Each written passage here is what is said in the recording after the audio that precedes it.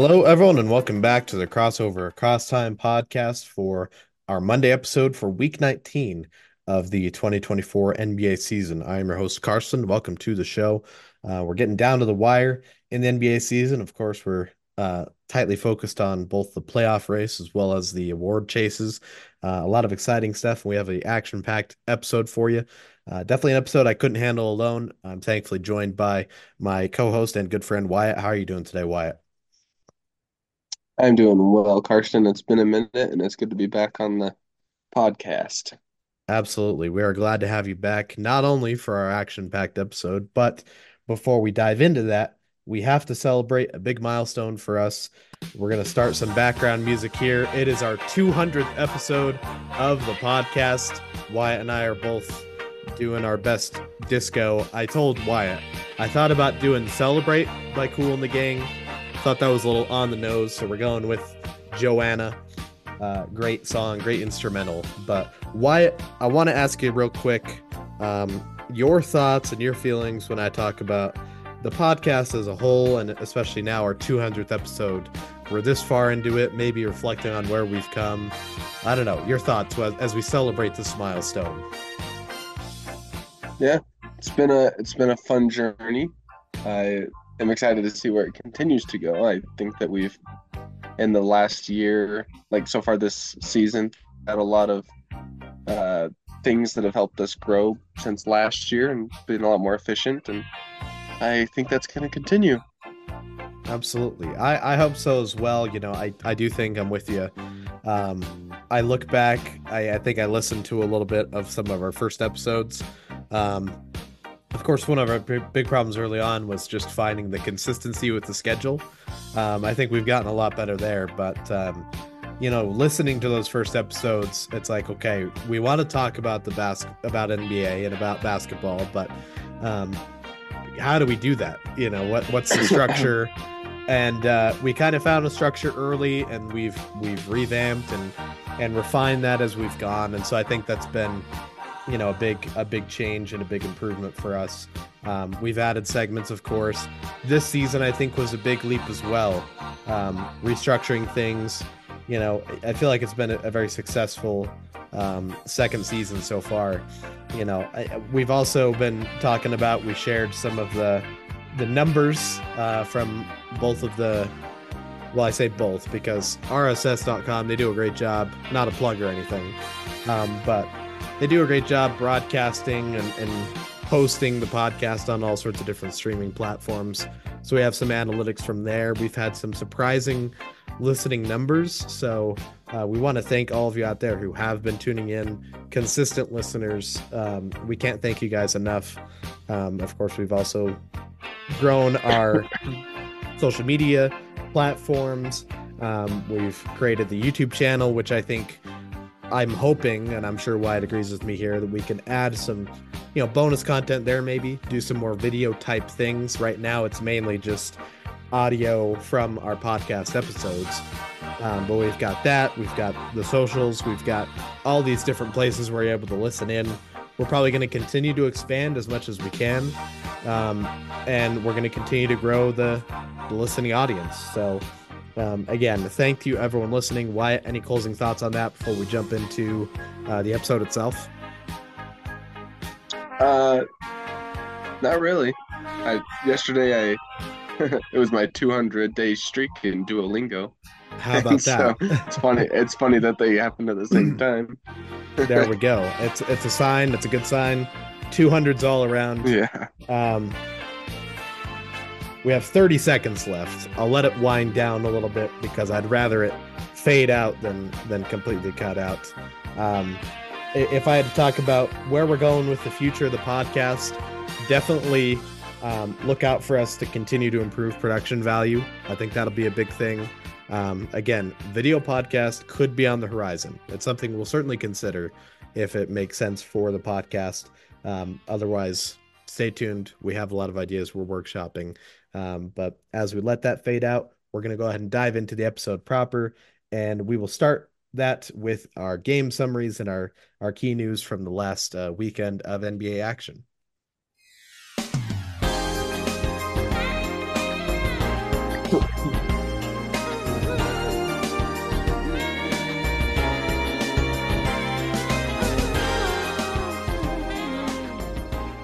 right. A pretty exciting weekend, as is the case pretty much all weekends in the NBA.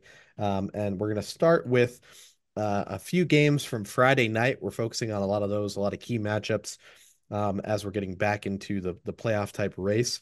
And I'm going to start us with a game in the Eastern Conference between two teams on some varying courses. Seems almost like as one has slumped, the other has started to pick up their level of play. But the Philadelphia 76ers hosting the Cleveland Cavaliers. Sixers, of course, without Joel Embiid, have struggled more often than not. The Cavs have been on a recent hot streak, struggling over the last couple of games, and the Sixers continued that actually. Sixers getting the win at home against the tough Cavs team down to the wire game, but the Sixers win at 104-97. This is the third loss in the last four games for Cleveland, which again is surprising. The narrative, and certainly a true narrative that we've talked about over the last several weeks going into the All-Star break, especially was the hot streak that they had rising up the Eastern Conference ranks. And of course, Embiid, the storyline with Philly, but Philly able to get the win here, a big one for them in their hopes to maintain a good seeding in the Eastern Conference for Embiid to return to the team, and then they'll see what they can do in the playoffs. But yeah, down to the wire game. Sixers led for most of the second half, but the Cavs always kept it close.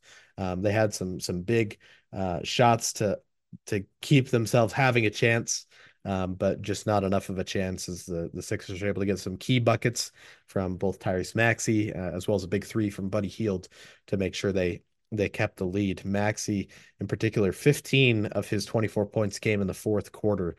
So definitely showing some big game chops in this one. As far as box scores, we'll start with the Cavs. They were led by Jarrett Allen, 24 points for him, along with 9 rebounds and a block. He was joined by Darius Garland, 20 points and 9 assists, as well as 2 steals. And then the other double figure scores for them, Max Strus with 14 points, 6 assists, as well as 2 steals and a block, showing the two-way play. Strus, of course, known as more of just a three-point shooter, showing some versatility there. And finally, Isaac Okoro, 11 points for him. Meanwhile, the Sixers, yes, Maxey with 24 points, as well as 7 rebounds, 5 assists, and 2 steals. Pretty solid all-around game, if not the highest scoring numbers, but winning numbers, certainly. They got 16 points off the bench from Cameron Payne. Like to see that. Again, he's a guy I advocate for as a good guard to have coming off the bench. Then they had 15 from Tobias Harris, who also had 9 rebounds, 2 steals, 13 from Buddy Hield, and then 10 points, 5 boards for Kelly Oubre Jr. So again, neither team really burning down the record books with high scoring offense in this, but they got good production on both sides. Again, close game, but the Sixers able to get the win thanks to big play from their emergent star, first time All Star, and a likely leader in the most improved player race in Tyrese Maxey. So big win for the Sixers. I'll go ahead and send it over to Wyatt for our next game from Friday night. Yeah, so we're going to look at the Heat and Pelicans game, which was uh, uh, a fiery one, to say the least, fitting for the Heat being involved, Mhm. although this one was in New Orleans. Uh, so ultimately, the Heat came away with the win here. Uh, they won 106 to 95, but there was a bit of an altercation that kind of made for the sparks that I mentioned here. It was kind of I mean, the game was predominantly dominant. They led for most of it, except for early in the third quarter and early in the fourth quarter when the Pelicans got a brief lead. And it was early in the fourth, I believe, that this altercation happened. Is that correct, Karston? I believe so. I want to say it was like 10-minute mark of the Yeah. fourth quarter. Yeah, so it was 80 to 84. Heat were leading, and the the Pelicans, they drive. I'm not sure who it was. Um, Williamson grabs the board, goes up again, airballs it, Hmm. and Butler gets the rebound and starts coming the other way, but Williamson steals it from him, Hmm. and goes up again, and Kevin Love, who's still under the basket, just kind of bear hugs Williamson a little bit. Kind of a classic like old man ball. Like Mhm. you're not gonna like it's a soft foul, but it's also like yeah, there's no way you're gonna get this bucket because I'm like bear hugging you. Yeah, it's Something like that's I'm gonna stop the basket, but it wasn't the dirtiest play in the world. no far from it. I would say that at least in my experience playing basketball, this is kind of like this is your obvious foul but it's soft and kind of a Hmm. classic old man foul like I said. And and so Williamson flops a little bit, kind of falls on the ground like he'd been tackled. Hmm. And then Butler and Marshall kind of start shoving each other a little bit. And then this whole shoving fight ensues where Hmm. everyone's shoving each other and barking at each other. And then Yeah, it kind of fizzles out to get it controlled. And the refs are like reviewing it. And then by the table you see uh Alvarado and uh who was the other guy? it was Thomas Bryant. Thomas Bryan, yeah. They go at it and Alvarado ends up punching Bryan like in the face. And Yeah. it was and then Valanciunas kind of jumps in there and it looks like he's throwing a punch, but I think on review they decide he wasn't. He didn't Yeah. actually throw a punch, but the initial clip they thought he was kind of jumping in, throwing a big old haymaker or something. But Yeah, he was just jumping in to intervene. the announcers, the Heat announcers were like, "Oh, Valanciunas with a haymaker," and um, Yeah, yeah, but it's so funny in those moments where, you know, the initial altercation had fizzled out. Everyone is still watching that group, that first group. And then for some reason, Alvarado and Bryant, they weren't in the game. They were both on the bench. And they go to the scores table, meet each other, and then they start the whole fight again. And like no one was watching them. And then suddenly it's like, oh, wait a minute, this is happening. yeah. And then it just chaos ensues again, and Mhm. obviously that leads to a bunch of ejections and Yeah. fines and stuff that we'll talk about later. Mhm. But exciting times.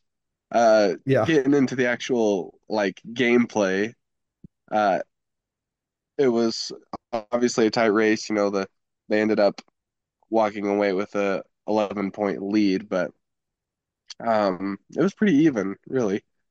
Mhm. The Pelicans led in rebounds, 54 to 46, and the Heat led in blocks, 11 to 7. Mhm. But the the Heat really kind of edged them out on shooting percentages. That was their big thing. 46 from the field compared to the Pelicans 37, and then 40, almost 45 from the 3-point line compared to the Pelicans' abysmal 22. Mhm. So, you know, the shots just weren't falling in New Orleans for the Pelicans.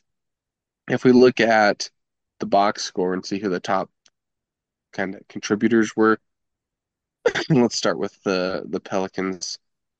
We've got Zion Williamson who led with 23. Herbert Jones had 19. Well, I should say, in addition to Zion's 23, he also had 7 assists and 9 rebounds. So he wasn't just scoring. He Mhm. played a pretty uh, well-rounded game, and then he got that steal that, of course, led to the confrontation ultimately. Mhm. Herbert Jones followed with 19. He also had 5 rebounds and 2 assists, and he was 100% from the 3-point line, a whole 1 for 1. So There you go. he didn't contribute to their poor shooting percentage, and he shot well from the field too, 8 for 10. So he actually did have a good shooting night. And Zion Williamson shot pretty well too, 9 out of 22, so 41%. Mhm. Um, Following them, Jordan Hawkins had 14. Uh, Valanciunas had 12, and then Larry Nance Jr. had 10. So not huge numbers being put up by anyone. Uh, Even Williamson and Jones didn't have crazy big nights, but 23 Mm, and 19, especially for, Jones. I think that's kind of a high scoring game for him. So good job to them. Wish that the fight hadn't happened, entertaining though it may be. mm, Uh, and then let's jump up to the Heat. They kind of had a similar showing as far as points. They were led by Bam Adebayo with 24, and then Jimmy Butler at the number two with 23. mm, But then their third and fourth guys contributed a little bit more than on the Pelicans. They had Duncan Robinson with 17, Tyler Hero with 15. Hero shot 3 for 5 from the 3-point line, and Robinson was 5 for 11 from the 3-point line. mm, So that contributed greatly. Bam, he shot 11 of 18 from the field. Also threw in 7 rebounds, assist, and a steal, and 3 blocks. mm. Uh, Butler contributed 6 assists and 3 steals, a block, and 9 rebounds. I mean, these guys, their leaders were leading in a lot more than just scoring. So that's always good to see from a team standpoint that your stars are doing it all. Makes you feel good for where you've invested your money. Mhm.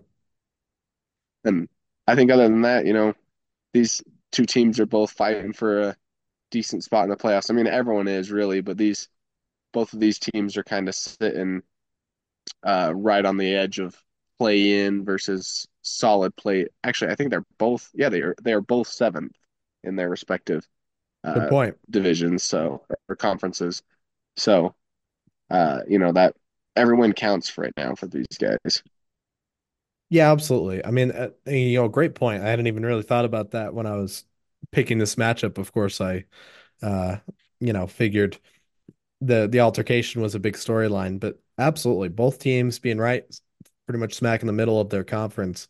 Um, playing is going to be, playing is fine, but they would of course prefer to be just fully locked in playoffs, not have to deal with the extra games because playoff time, any additional games you have to play are going to matter in terms of the mileage. And both teams have Hmm. struggled with injuries derailing playoff hopes in a sense. So that'll certainly matter as well. But yeah, no, great job. I definitely my quick thoughts on the game before we move on. Um, Kind of felt like a 90s game or early 2000s game with that physicality, but they just some of their shot attempts were more threes than maybe you'd expect with one of those games. Otherwise, low scoring, fighting, Yeah, true. all that kind of stuff. So, no, yeah, very exciting game. As was the last game from Friday that we're gonna dive into real quick. The Milwaukee Bucks traveling to Minnesota to face the Timberwolves. Of course, the Bucks have been a team, a very much scrutinized team this season. Kind of the hot topic of what's going wrong with Milwaukee, and they were I don't know, it was like 3-8 or something to that effect with Doc Rivers going into the All-Star break. Coming out of the break, though, they've been a much better team, and that included this win against perhaps the top team in the West.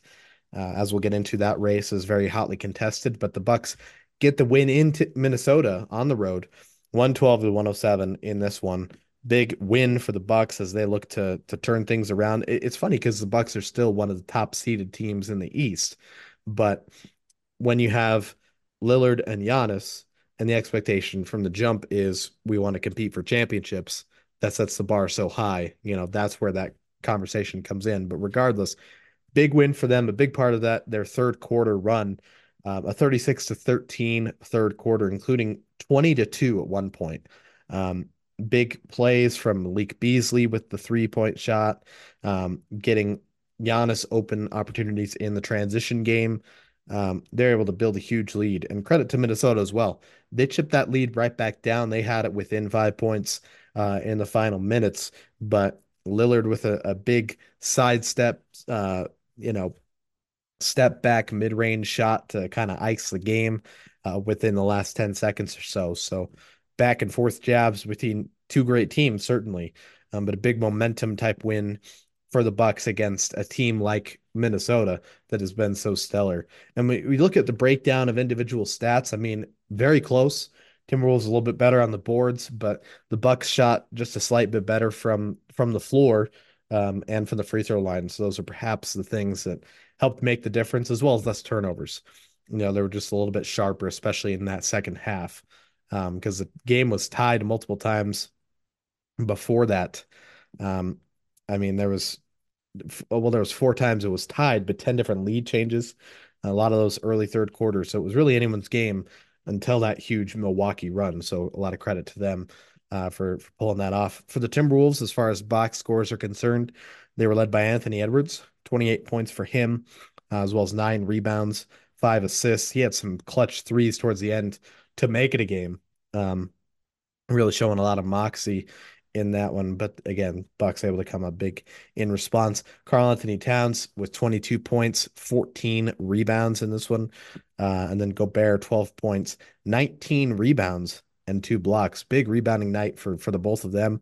Of course, we know they've been great as a tandem this season. They also got 13 off the bench from Nickeil Alexander-Walker. So those were the great performers for the Timberwolves. And meanwhile, for the Bucks, Giannis led them in scoring, 33 points, 13 rebounds, and 5 assists.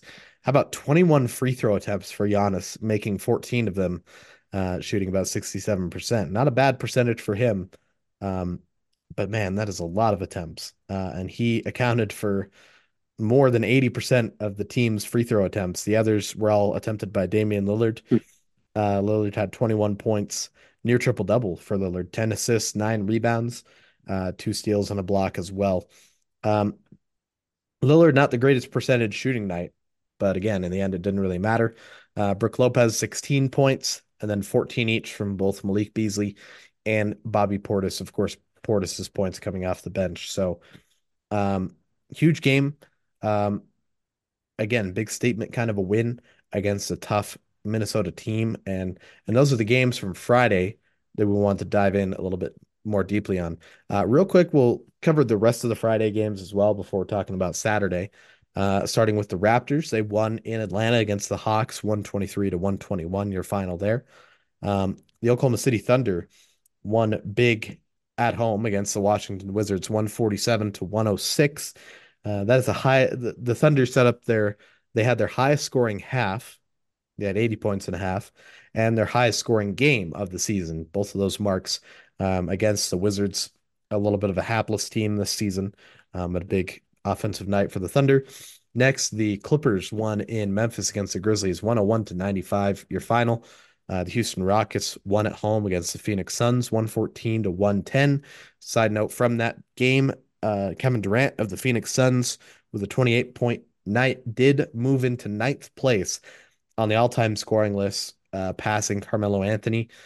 So he is, I think, next up in eighth was, oh, I can't even remember who was in eighth. But it was something like a 300-point Shaq. gap. It was Shaq. Man, why couldn't I remember Shaq? Um, yeah, so he's within, I think, 300 points of Shaq with his career scoring average. That would take him about 11 games. So he'll be nearing that as well. Of course, Durant, not the only person with scoring milestones to watch for. We'll get into that a little bit later as well. Um, then the Denver Nuggets won in Portland against the Trailblazers, 127 to 112, your final. Jokic, 29 points, 15 rebounds, and 14 assists. Yet another triple double for the MVP caliber big man. The Golden State Warriors won at home against the Charlotte Hornets, 97 to 84. Good win for Golden State, but first of all, low offensive production from both teams. Certainly a note. I think Curry had like 15 points, Steph Curry, that is. And I needed to clarify that because, of course, the big storyline from that game was Curry versus Seth Curry. And to top it off, the Charlotte Hornets color commentator is their father, Del Curry. So you had all three Currys either playing or calling the game, which is phenomenal. Can you imagine, like, as a father, you doing commentary on a game at the NBA level where your two sons are playing on opposite on the two teams? I mean, that I is wonder if he wild. had an obvious favorite. That's a good question. I would imagine He's probably gonna, you know, I mean, Seth's the youngest, so there's that, but also he's the Hornets commentator and he played for the Hornets. So he probably, was, homer for the Hornets a little bit, but either way, I'm Hmm. sure he's immensely proud, and who wouldn't be? I mean, that's such a cool thing to be able to hang your hat on. And then finally, the Los Angeles Lakers won at home against the San Antonio Spurs, 123 to 118. LeBron versus Wemby, of course, big storyline there. Wemby with some big stats in this game. A 5-by-5 game, meaning five of uh, at least 5 points, rebounds, assists, steals, and blocks. Of course, the steals and the blocks is what makes it really impressive. Um, Not really that hard in a lot of cases to get 5 points. 5 boards, 5 assists, you know, some challenge there, but the steals and the blocks, that's immense numbers. Wembanyama did it, 27 points, 10 boards, 8 assists with 5 steals, 5 blocks, while making 3 3-pointers. So even more versatile. But he became both the youngest to have a 5-by-5 game, and he also did it in the fewest minutes, playing just under 31 minutes in the game. So phenomenal stuff. Also worth noting, the previous game, he almost had a 5-by-5 game. He was 1 assist shy. So he nearly had the back-to-back 5-by-5s. And then additionally, he joined Michael Jordan as the only players with back-to-back 5 steal and 5 block games. So again, it's like the storyline every week, either Wemby, Jokic, or maybe Luca. Those guys are always about, oh, what unique stat did they break a record for or set a new category? Um, and Wemby, with as young as he is, it's just always impressive to see that. Um, but the Lakers win. LeBron with 30. As I kind of alluded to with the Durant discussion, LeBron nearing the 40,000 uh, point mark for his career, which of course would be setting a new plateau that will be a big storyline. Who can ever pass that mark? Um, I think he's nearing that. Wyatt, I don't know if you would have that pulled Yeah, up. 74 points away. 74. So it'll probably be Yeah. within the next week or two that he reaches that mark. I mean, that's on if he's within there, we know what he did when he was within range of the Kareem record. He's gonna elevate his play, and certainly the ball is gonna go to him. Um, so yeah, nearing that mark. Wyatt, thank you for being prepped. I'm glad you. I didn't really Oh prepare yeah. Wyatt as well as I could have, but he picked up what I was putting down, and so so I appreciate that. But those were the Friday games. So let's go ahead and jump to Saturday, a small 3-game slate of games. We have one game that we're diving into from Saturday. Wyatt, go ahead and take it away with that Saturday game. Yeah, so we're gonna jump into another game that also had a big third quarter run, like uh, that game Karston Mhm, discussed with the Bucks and the Timberwolves. This is the Celtics and the Knicks. So another great uh, team in the East versus, you know, well, a third one. I mean, the Knicks have really kind of been showing their stuff lately. They've mhm, been playing well, but Celtics, obviously, they're the dominant team in the league right now with the best record and all that stuff. And they showed it tonight. They came away with the win 116 to 102, and they had a 21 and 5 third quarter run. The game mhm, up until that point had been, pretty even.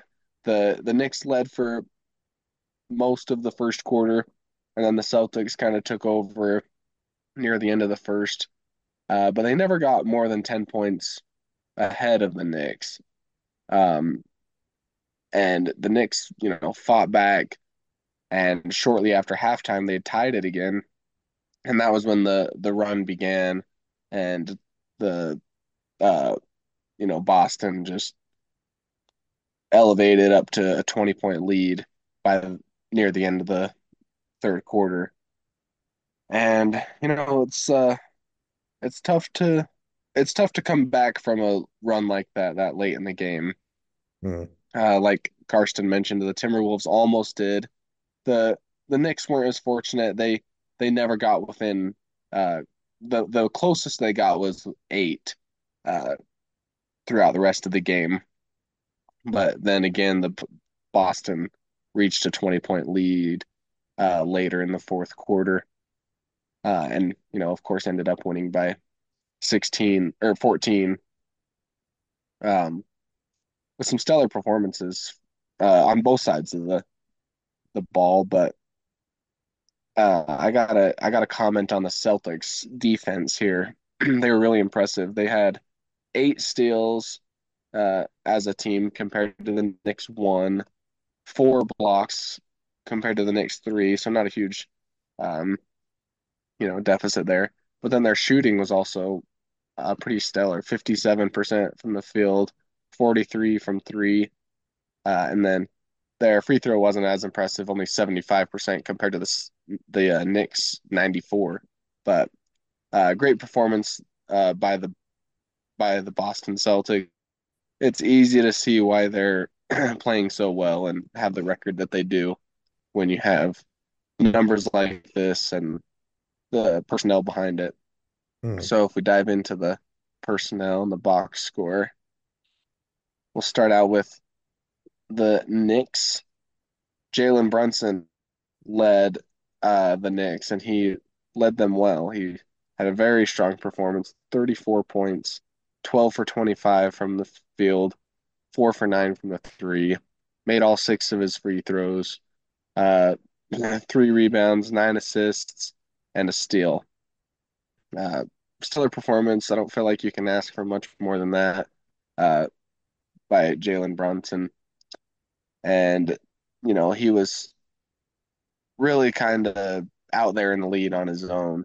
The next highest scorer was Josh Hart with 16. He also contributed 8 rebounds and 6 assists. Uh, Decent shooting from him, also 6 for 10 from the field, 2 for 5 from the three. Dante DiVincenzo had 12. He 2 rebounds, 4 assists. Oh, sorry, 4 rebounds, 0 assists. He had 2 offensive and 2 defensive rebounds. And then Miles McBride had 11 points, uh, 1 assist. Those are all your double digit scores for the Knicks. Jumping over to Boston, they were led by Jaylen Brown, who had 30 points. He also had 3 assists, a steal, and 8 rebounds. He shot well, shooting 13 out of 24 from the field, 3 for 9 from three. Uh, and then they had just a huge group of people in double digits following Brown. Uh, Porzingis had 22 and 4 assists and 4 rebounds and a block. Tatum had 19, a block, 2 steals, 6 assists, and 6 rebounds.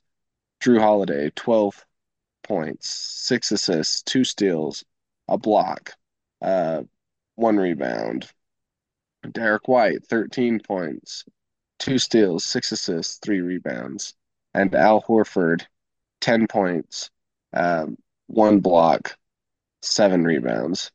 So it's hard to beat a team that has so many options, offensively, so many great offensive forces that, like I mentioned with the Heat, they are performing in so many different categories.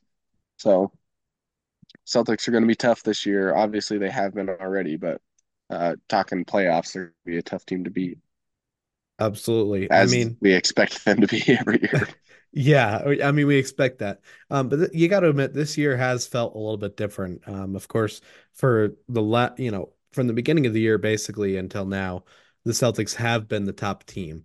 But they haven't really rested on that. And as is evident with the 8 straight wins, they've almost been even getting better. I mean, it was kind of later in the offseason that they made the Drew Holiday move and brought him in. Of course, he's been such a big part of their success. Um, and we've talked about it before. You love to see the defensive numbers. I feel like that's an underrated part of their success. The team defense. what Drew Holiday does defensively, what Derek White does. Um, yeah, they're just phenomenal. Did you? I apologize for asking because it sounds like I'm not paying attention. But did you Yeah, mention the no, Jalen go ahead and Brunson, comment on. the Brunson I stat? didn't. Yeah. Just to credit, Jalen Brunson and what he's able to do, what he's meant for the Knicks lately, and it goes to what I talked about with him in the Knicks franchise focus. How about this stat? The Jalen Brunson, the first New York Knicks since Richie Guerin. Again, we talked him on the franchise focus, the great Knicks star from the late 50s, early 60s. First Knicks since Richie Guerin with 500 or more points and 100 or more assists over a 15 game span. He has just been sensational. And that's where I go when I'm talking about the Knicks' future. Brunson being kind of the alpha, the star, Randall being a fantastic, co-alpha maybe, or co-star, if you will, because they're both great. The Knicks are going to be good right now. The story for this game felt like, they just have so many guys injured. They have their whole front court, Anunoby through Randall and Robinson. All three of those guys are out. So you're playing with a Yeah, limited deck. So definitely worth noting, but absolutely credit to Boston. They were locked in. Even if New York had their full team, you think Boston still has a great chance to win that game because they've been stellar. So yeah, great. You covered it well, Wyatt. Great job to the Celtics for winning that one. As far as the other two games from Saturday night, real quick, the Orlando Magic won in Detroit against the Pistons, 112 to 109. Those final 3 points, some clutch gene on the hand of Paolo Banchero. And he had an off game. Actually, he's had an off last couple of games due to the fact that he's dealing with illness. He's been listed day to day. Um, really did not have a great game in this one or the previous game, but they were able to win both. They had beat the Cavaliers in the previous game, and then they win this one thanks to a Banchero, a game winner. Kind of goes for a step back or a pull up. Um, Jalen Duren's right there on him, so it's a contested shot, kind of a bad shot almost if you know, I mean he makes a tough shot. You give him credit. He gets the and one off the Duren foul, and he's able to get the win for the Magic. So credit to him fighting through that kind of stuff. It's that stuff along with the numbers he's put up when he's fully healthy and everything. I don't get why Banchero doesn't get more hype. I mean, he's one of the more underrated, underhyped first overall picks and rookie of the year guys that I can remember. I mean, of course, Wemby uh, superseding him is a big part of that, but the Magic are good and yeah. Banchero's part of that. And so I wish he would get more credit. But a big shot for him. And then the Minnesota Timberwolves got back in the win column real quick with a 101 to 86 win at home against the Brooklyn Nets. Um, and those are the other Saturday games. We'll wrap up our weekend coverage with Sunday night, and our final game that we're going more in depth on is a rematch of a classic from last season. The Kings and the Clippers in Los Angeles. They had a double overtime game last season that was again, a classic. It was one of the most memorable games of last season. And we had a rematch. It was almost a year to the day or something like that. It was around the same time of year. This time around, the Kings in Los Angeles, they get the win. They might have won it last year too. But the Kings win 123 to 107 in Los Angeles against the Clippers. Not quite the double overtime game, but still uh, a, a notable game, of course, also because these teams are right in the thick of it in that crazy Western Conference race. But not as close in the sense that, within five or so for much of the first half. And then the Kings had a good run to end the first half and begin the second half. They built the lead up to as much as 18. Um, Clippers made a bit of a run, but then they won by about 16 points here. So Kings big second half really kind of sealed the win for them. They didn't turn the ball over as much. They were a better distributing team, and they shot the ball much better from 3 point range. So certainly some factors that aided the Kings in this game. As far as box scores go for the Clippers, all five starters in double figures, still very impressive. They were led by Norman Powell this time around, starting in place of Paul George, who was out for this game. Certainly a factor as well. But Norman Powell, 21 points in this game, 5 of 9 from three. They got 20 points from both Kawhi Leonard and James Harden. Harden, a bit of a rough shooting night, 30% from the floor, 2 of 10 from three. But he did have 8 assists as well as 5 rebounds. Kawhi with 8 boards and 4 steals, as well as a block. So showing that defensive player of the year level of play that we expect from Kawhi. Then we got 16 points, 6 boards from Ivica Zubac, and then 14 points from Terrence Mann. So starters really did a great job. Westbrook with 8 points off the bench. He really has seemed to struggle over the last month or so, which is definitely not fun to see. Otherwise, the Clippers have still been winning, but not able to pull it out in this one. You look at the Kings, though. They were led by De'Aaron Fox, 33 points off 7 assists, 6 rebounds, 3 steals as well, 9 of 10 from the free throw line. Then they got 22 points from Harrison Barnes. Continues to be very effective, even as he's getting a little bit older. 4 of 7 from three. The sophomore Keegan Murray, 11 points on 3 of 7 shooting from three. They got 15 from Kevin Herter, 12 off the bench from their sixth man of the year hopeful Malik Monk. And then to top it all off, Domantas Sabonis, 17 points, 15 rebounds, and 12 assists. Of course, he took over the lead from Jokic as far as league leader in triple doubles. He is the sixth player in NBA history with 20 or more triple doubles in a season. So very impressive stuff as the Kings continue to win. Wow. I'd like to see Sabonis be in the MVP conversation. Could be a tall order. It'll be a hotly contested race. But yeah, very impressive numbers for Sabonis to be in. And that's our last big game we're diving into. Why? Any closing thoughts on that game before we cover the rest of those Saturday night or Sunday night games? No, I'll admit I've been sleeping on Sabonis a little bit, so that's great to hear that he's having such a stellar year. Yeah, absolutely. I think a lot of people have, perhaps not really to their fault, just because the Kings have been good, but not. I mean, it's not like the Cinderella story or the feel good story it was last year. They've already broke the streak now.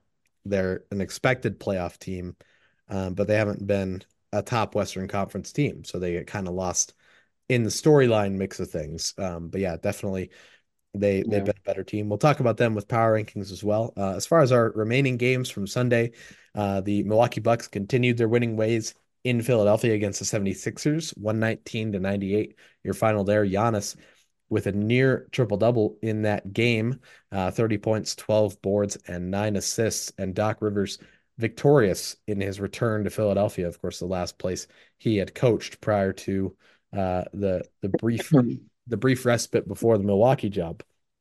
Next, the Phoenix Suns won at home against the Los Angeles Lakers, 123 to 113. Durant versus LeBron showdown there, and Durant able to come up with the win. How about Nurkic? 22 rebounds in that game. Very impressive stuff for him. The Indiana Pacers won at home against the Dallas Mavericks, 133 to 111. Luka and Miles Turner with 33 points each to lead their teams. Rick Carlisle victorious against a team that he coached for a long time in the Mavericks. But for Indy, uh this is their 19th game with 130 points or more scored, which is a league best mark. More importantly, they're 17-2 in those games. So when they have these offensive nights, that's when they're at their best. And they had it again here against the top Mavericks team. They ended the Dallas Mavericks 7-game win streak. So hugely impressive. You could argue this could have been a game we covered, but just didn't quite happen. But again, big win for the Pacers there. The Cleveland Cavaliers won in Washington against the Wizards, 114 to 105, your final. Jarrett Allen with a double-double in that game. The Denver Nuggets continued their recent win streak against the Warriors in Golden State this time around, 119 to 103, your final. Nikola Jokic, huge game, 32 points, 16 rebounds, and 16 assists. With that stat line, he becomes the first ever with 14 or more rebounds and 14 or more assists in 3 straight games. Again, Jokic, one of those guys, seems like most weeks or every few weeks he's in that record category. He's sensational. I don't know if we appreciate Jokic enough now as a champion as well as an MVP. The Chicago Bulls won in New Orleans against the Pelicans, 114 to 106. Nikola Vucevic with a double double. That is his 500th career double double. So that's pretty impressive. Wow. You forget how long he's been in the league, and then you see a stat like that, and it's like, wow, he's been around a long time, and he's been playing at a high level for a long time as well. So that was a cool stat to see. Um, for the Oklahoma City Thunder, they won in Houston against the Rockets, 123 to 110, your final. That is a fifth straight win for the Thunder. And Chet Holmgren set some NBA history in this game. He became the first player, not even rookie, first player with 150 or more blocks, 150 or more assists, and 100 threes in a season. Of course, having that many blocks, assists, and threes is quite the unique combination. Wemby getting a touch more hype, but Holmgren putting up those numbers on a winning team shows you how impressive he has been. And to his credit, I kind of wondered why the race was so tight. That's why, because he has been sensational in his own right. So props to Chet Holmgren there. This win officially tied the Thunder with the Timberwolves for the West's top spot and top record. Their season series, I believe, is tied as well, but technically the Timberwolves have the tiebreaker with the better division record. So that Western Conference race is going to be down to the wire, it seems, the rest of the way. So that'll certainly be a Yeah. storyline that we'll be talking about a lot. Next, the Atlanta Hawks won at home against the Orlando Magic, 109 to 92. Near triple double for DeJounte Murray, 25 points, 11 assists, and 9 rebounds. He'll have to carry a lot of weight over the next few weeks. We'll get into that a little bit later. The Utah Jazz won at home, thankfully, against the San Antonio Spurs, 128 to 109, your final. Um, the Jazz ended their 5 game losing streak, and they're hoping that this is a corner they can turn and start getting back to the winning basketball they played kind of in December, beginning of January. The Charlotte Hornets won in Portland against the Trailblazers, 93 to 80. They are now 5-1 since their trade deadline acquisitions of Grant Williams, Seth Curry, Terrence Mann, and Davis Bertans joined the team. And that takes care of the rest of our Sunday games. So, again, a lot of games to cover, a lot of exciting games uh, from this past weekend. We'll real quick dive into our key news as well to make sure we cover that. Starting with the latest transactions. The Chicago Bulls signed guard Andrew Funk to a two-way contract to fill the spot voided from the recent conversion of the Turkish swingman's spot. I'm avoiding pronouncing his name because I know I'll butcher it. For the Memphis Grizzlies, they made a bunch of moves. Firstly, they signed guard Jordan Goodwin to a two-way contract. He had been on a 10-day previously, but they bring him in a little more long term. They signed forward Matthew Hurt to a 10-day contract.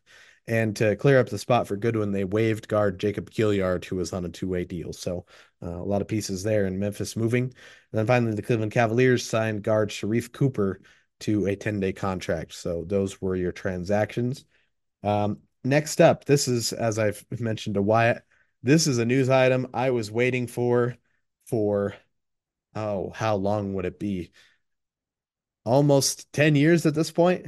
I want to say it was 2015 that the Clippers unveiled the um, uniforms that they've been wearing up to this point, basically with the I don't want to say modern aesthetic because that's very vague, but it was a simplified aesthetic.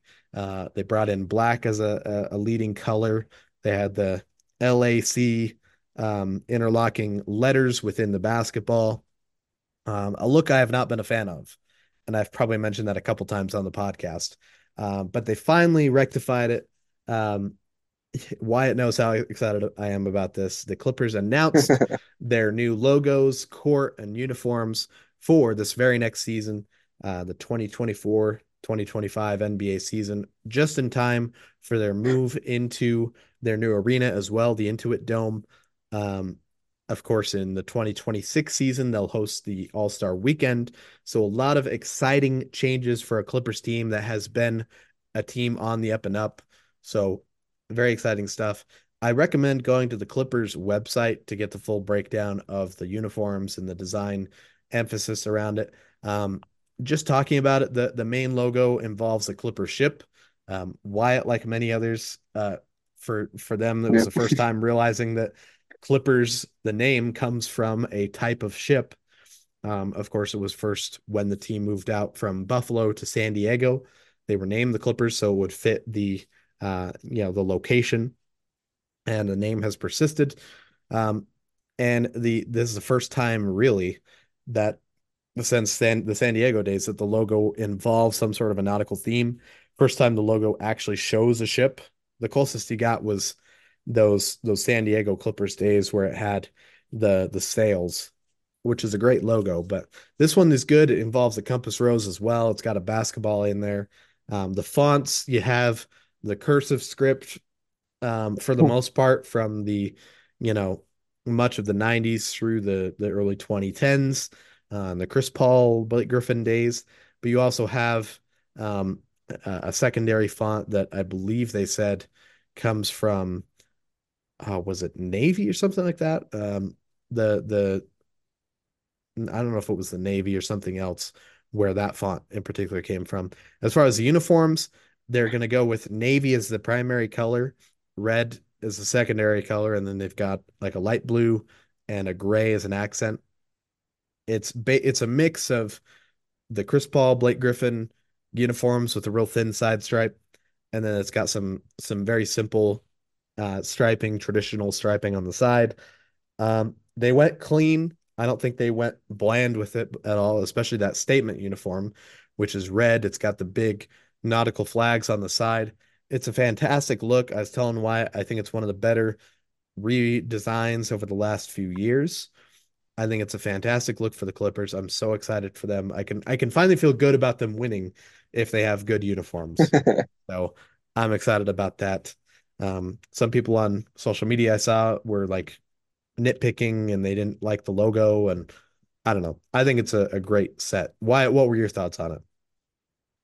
Yeah, I like it. Like Karston mentioned, I was educated uh by their nautical nature, and Hmm. I think it's cool that more people are going to realize why they have the name that they do, and then just the cool references to nautical themes that they had in the jersey was fun. The like Karsten mentioned the N on the compass, and there's like the basketball lines on the hull of their ship and stuff like that. I think Hmm. it'll be a fun new look. Yeah, absolutely. Well, and I think that's the biggest success because it utilizes the name. I mean, you look at for so long in their history, this was how I described it to Wyatt. They were either off-brand Lakers or they were off-brand basketball team. And now they actually have a, a nautical look. They fit the name. People know what it is. I will say though, the one post I saw online of the Clipper logo, the newest logo, but in the center was a pair of nail clippers. That was kind of funny. But anyways, no, I'm excited about the new look. I think that's going to be great. Um, an extension for a well-deserved extension for a head coach. For the Golden State Warriors, Steve Kerr and the Warriors have agreed to a contract extension for 2 years, $35 million. He will be, with that contract, he'll be the highest paid coach in league history. Hard to argue that in terms of at this point where the league is more profitable than ever. He's the league's best coach right now, arguably him or Eric Spoelstra. Of course, Popovich legacy wise, but well deserved. Congratulations to head coach Kerr. Um, some updates on the altercation, the Heat Pelicans altercation. We mentioned, of course, there was some fines and suspensions, mainly suspensions. Firstly, Jose Alvarado of the Pelicans and Thomas Bryant of the Heat, the ones that restarted the altercation after it had started to die down. They've each been suspended 3 games without pay for leaving the bench area during an on-court altercation and fighting. The Pelicans' Najee Marshall and Heat's Jimmy Butler have been suspended 1 game without pay for instigating and engaging in an on-court altercation. And finally, the Heat's Nikola Jovic has been suspended 1 game without pay for leaving the bench area and entering an on-court altercation. I thought it was interesting. He was the other one. Like you mentioned, there was Valanciunas that looked like he maybe was in there in some capacity. There was plenty of players that were on the court, but those were the five that were given suspensions from the league office. And then finally, a injury update for the Atlanta Hawks. Guard Trae Young will undergo surgery on a tear of the radial collateral ligament in his left hand. Um, I forget which finger specifically, but he'll be reevaluated in 4 weeks. And that's where I mentioned DeJounte Murray. He's going to carry a lot more of the load in Atlanta in the absence of Trae Young. Regardless, we're certainly going to wish Trae the best as he works to recover from that injury. Hopefully, he's back on the floor and able to produce again in no time. But that is the latest news from around the league. We've, of course, got our summaries out of the way. Let's go ahead and shift gears and dive into our power rankings.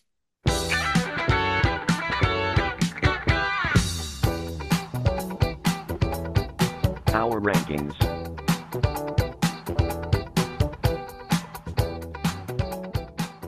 Yes, our latest power rankings. And again, the same for power rankings as with this week's weekly MVP conversation, where we're combining numbers from the last 2 weeks. Because, of course, a lot of this last week was abbreviated, and there weren't games on a lot of days because of the All-Star break itself. So weeks 17 and 18 are combined for the power rankings here, as it will be for the weekly MVP discussion. Wyatt, I'll let you lead off and some clarification for the differences in teams moving up and down. It's like, well, this team had an off week the last week or two, but they moved up or down, and vice versa in Wyatt's rankings. Wyatt is basing his numbers of how much they moved up or down based on the last power rankings, which was a little while ago, because we just haven't had a chance to Week have him on. 14. Yeah, so it's based off that. It's based on a little bit longer ago. So just to clarify that, if anyone gets confused. But with that out of the way, Wyatt, let's go ahead and hear what you've got for your latest power rankings. Yeah, so I'll go ahead and update you all with my top 10. Uh, I did have some changes, and I had one change that I think has been kind of a long-awaited change on our power rankings that has been commented on a couple times, and that is the Mavericks finally got bumped out of my top 10. They are 11th now in my power rankings, and they've kind of been out of Carston's top 10 for quite some time, and I persisted in keeping them there, and they have finally fallen. So, RIP Mavericks. Not that they're going anywhere. I mean, they had a pretty good week last week, 3-1, and they could very well jump back into that. They're a good Mm, team, but the Knicks bumped them out, and ironically, the Knicks not did not have as good of a week last week. They were 1-3, mm, but overall, their performance in recent weeks has edged out the Mavericks, and they've moved into that top 10 spot. Pelicans, they moved up 6 spots. They were my greatest mover in the positive direction over the last couple of weeks, and they're now ninth. The Suns moved up 4 spots to eighth. The Cavs moved up two to seventh. The Bucks fell three. They are now ranked sixth in my rankings, which is surprising. Not where you'd expect the Bucks to be entering and when we entered this season. Clippers did not move. They're still fifth. Uh, they maybe are not quite as hot as they were the last time I did my power rankings, but still a very solid team.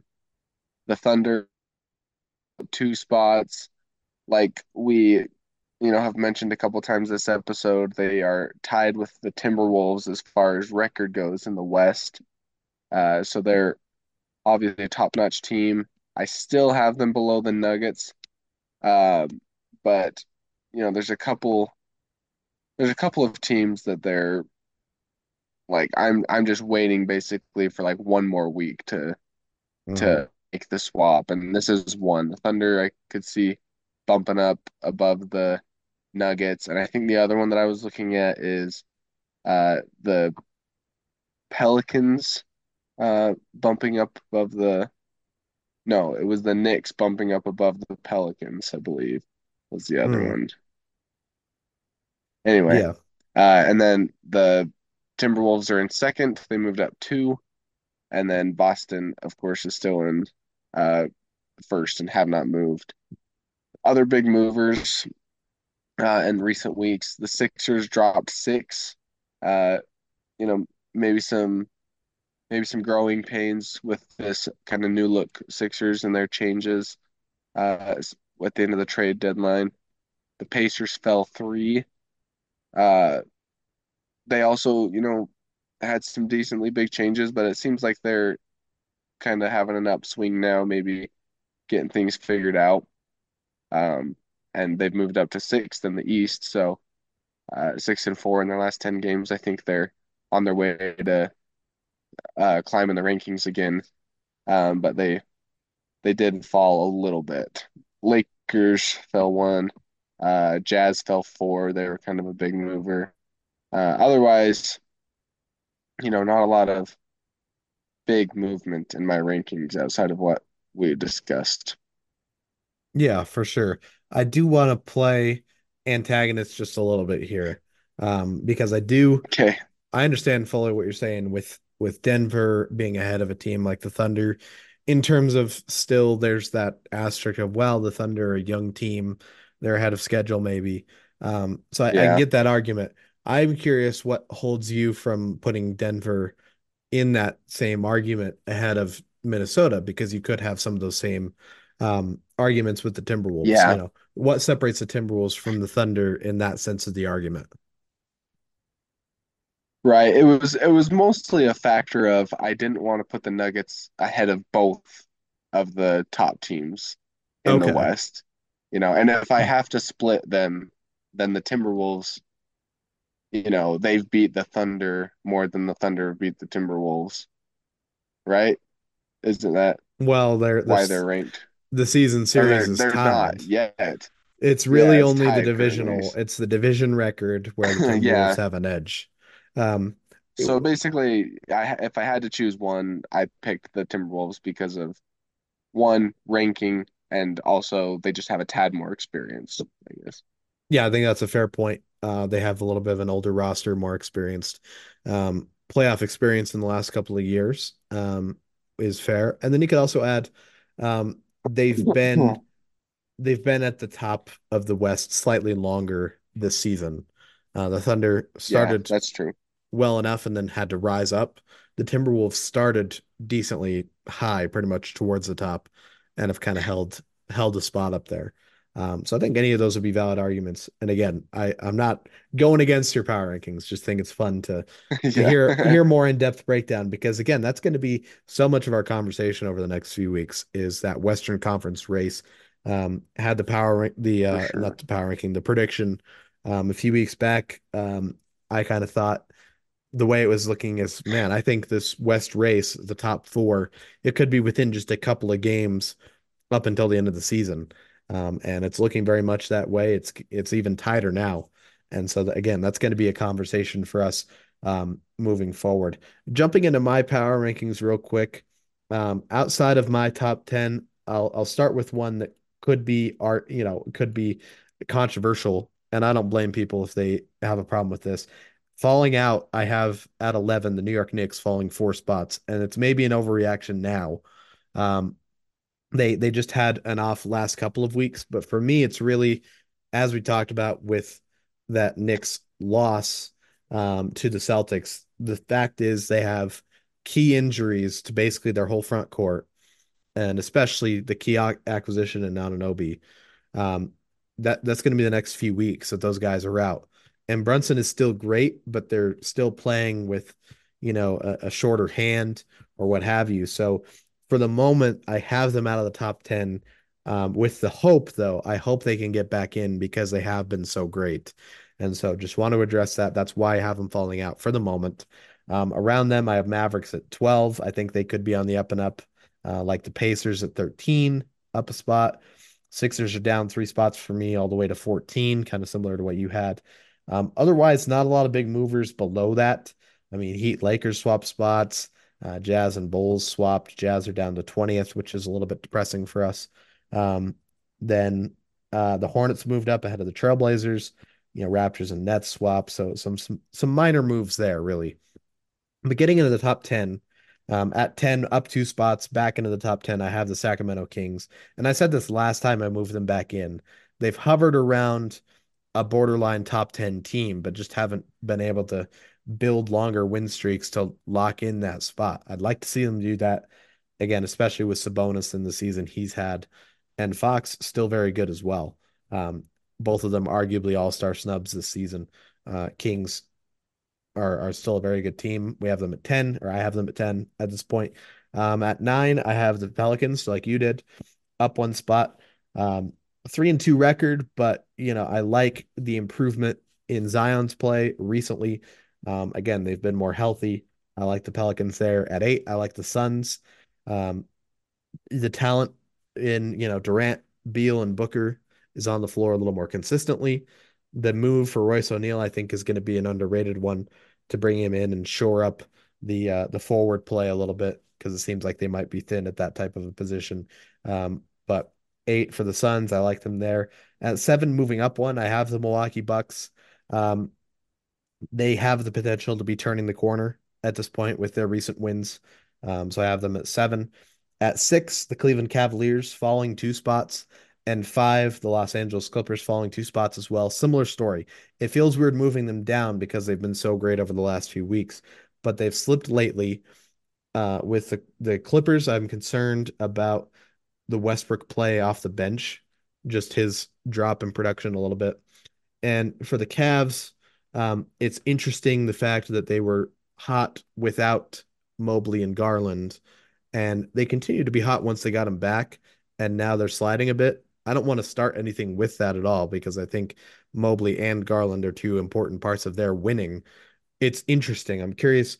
It's probably more just a game planning thing where they're figuring out how to reincorporate them and get back to the winning ways with those guys back in the lineup. I don't think it's any fault of those players in particular, but I have them down for the moment.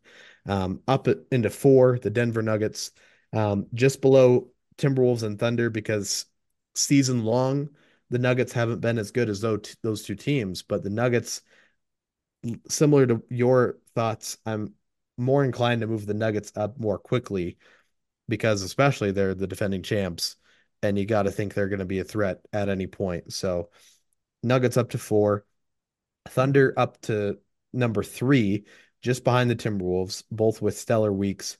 Again, the 2 best teams in the West, they're right there in that mix, and then Boston at 1. No surprises. I mean, Boston has been number 1 for a long time. The last time they weren't number 1 was week 7 for me. So they're holding down that spot. I don't see a time anytime soon where they're going to give up that spot. The only question for them is would they get complacent at any point in the regular season? Because I think if they had that, that could be something that would come back to bite them in a playoff situation. But otherwise, they look stellar. They should be, at this point, if you're talking playoff outlook, they would be championship favorites, I would think.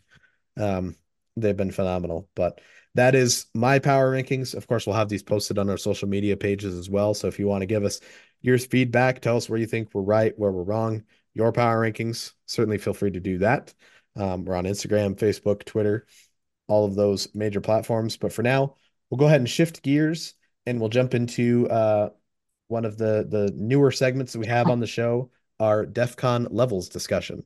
We are at Defcon 1.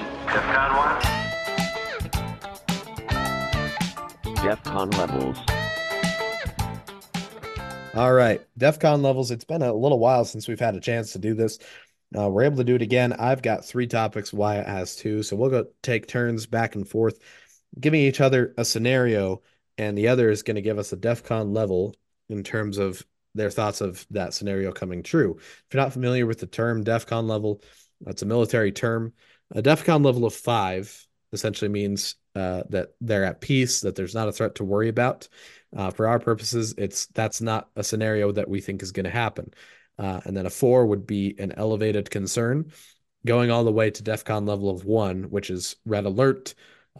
threat imminent, and for our purposes, that's this is almost a guarantee to happen, or we think it could be a guarantee. So that's a quick explanation of that. Again, I've got three topics, so I'm going to start us off real quick. I'm going to start us with the Charlotte Hornets and a team that hasn't been talked about a ton because, again, they haven't been that great of a team this season. LaMelo Ball injured again with the ankle. Frustrating to see that, of course, for him especially, as well as the team and the fans. But the Hornets have been winning. We mentioned it. They're 5-1 over their last 6 games, with some trade deadline acquisitions that weren't necessarily big names. They brought in Seth Curry, of course, the Curry lineage, and he's wearing number 30 in Charlotte. They brought in Grant Williams, kind of took him off the hands of Dallas because they were looking to get rid of him. They brought in Trey Mann and Davis Bertans as part of the Gordon Hayward situation, and so with those guys, they've been 5-1. This is probably done a little bit facetiously, but Wyatt, what is your DefCon level on the Hornets' new look roster or these new acquisitions being part or pieces of a winning core for Charlotte? 6. Really? No, I'm just kidding. I think like a 5. Okay, you're not even gonna entertain this one. No, I don't like Grant Williams at all. Oh boy. Uh, I don't think he's going to be a key core winning guy ever. But hey, he Uh, was he was on he was part of the Celtics roster that was in he the was, finals. he was, and You're not going to give him he, that? I was he a core part of the Celtics? No. I don't Was I he? certainly wouldn't say core, but he was a Yeah, bench he was a core contributor. bench. Yeah, he was a core bench guy. I'll Yeah. give him that. Yeah. And yeah, I definitely expect him to continue to be that Hmm. for whoever. He's not a bad player. I Yeah. don't know. I don't like him for some reason, and I don't think he's ever going to be anything great. Okay. Um, And Seth again, I'll Curry, clarify.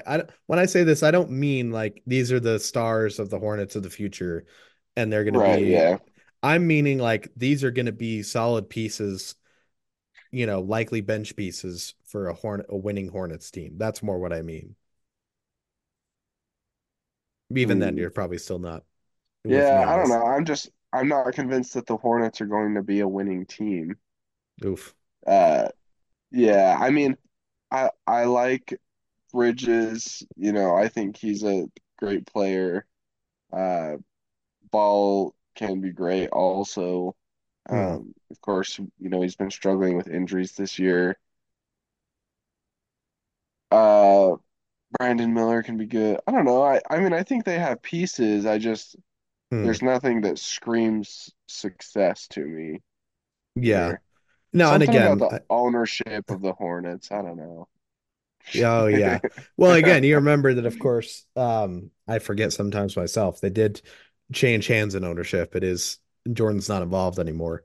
Um, but Oh, right. yeah, but Forgot no, about that. honestly, with that, I'm glad you mentioned it because it's part of, it sometimes is hard to see the Hornets winning. Um, just because, and I don't mean to try and slander Jordan's good name here because Jordan obviously arguably the greatest in NBA history. For most, probably the greatest. But as an owner and front office guy, not the greatest track record.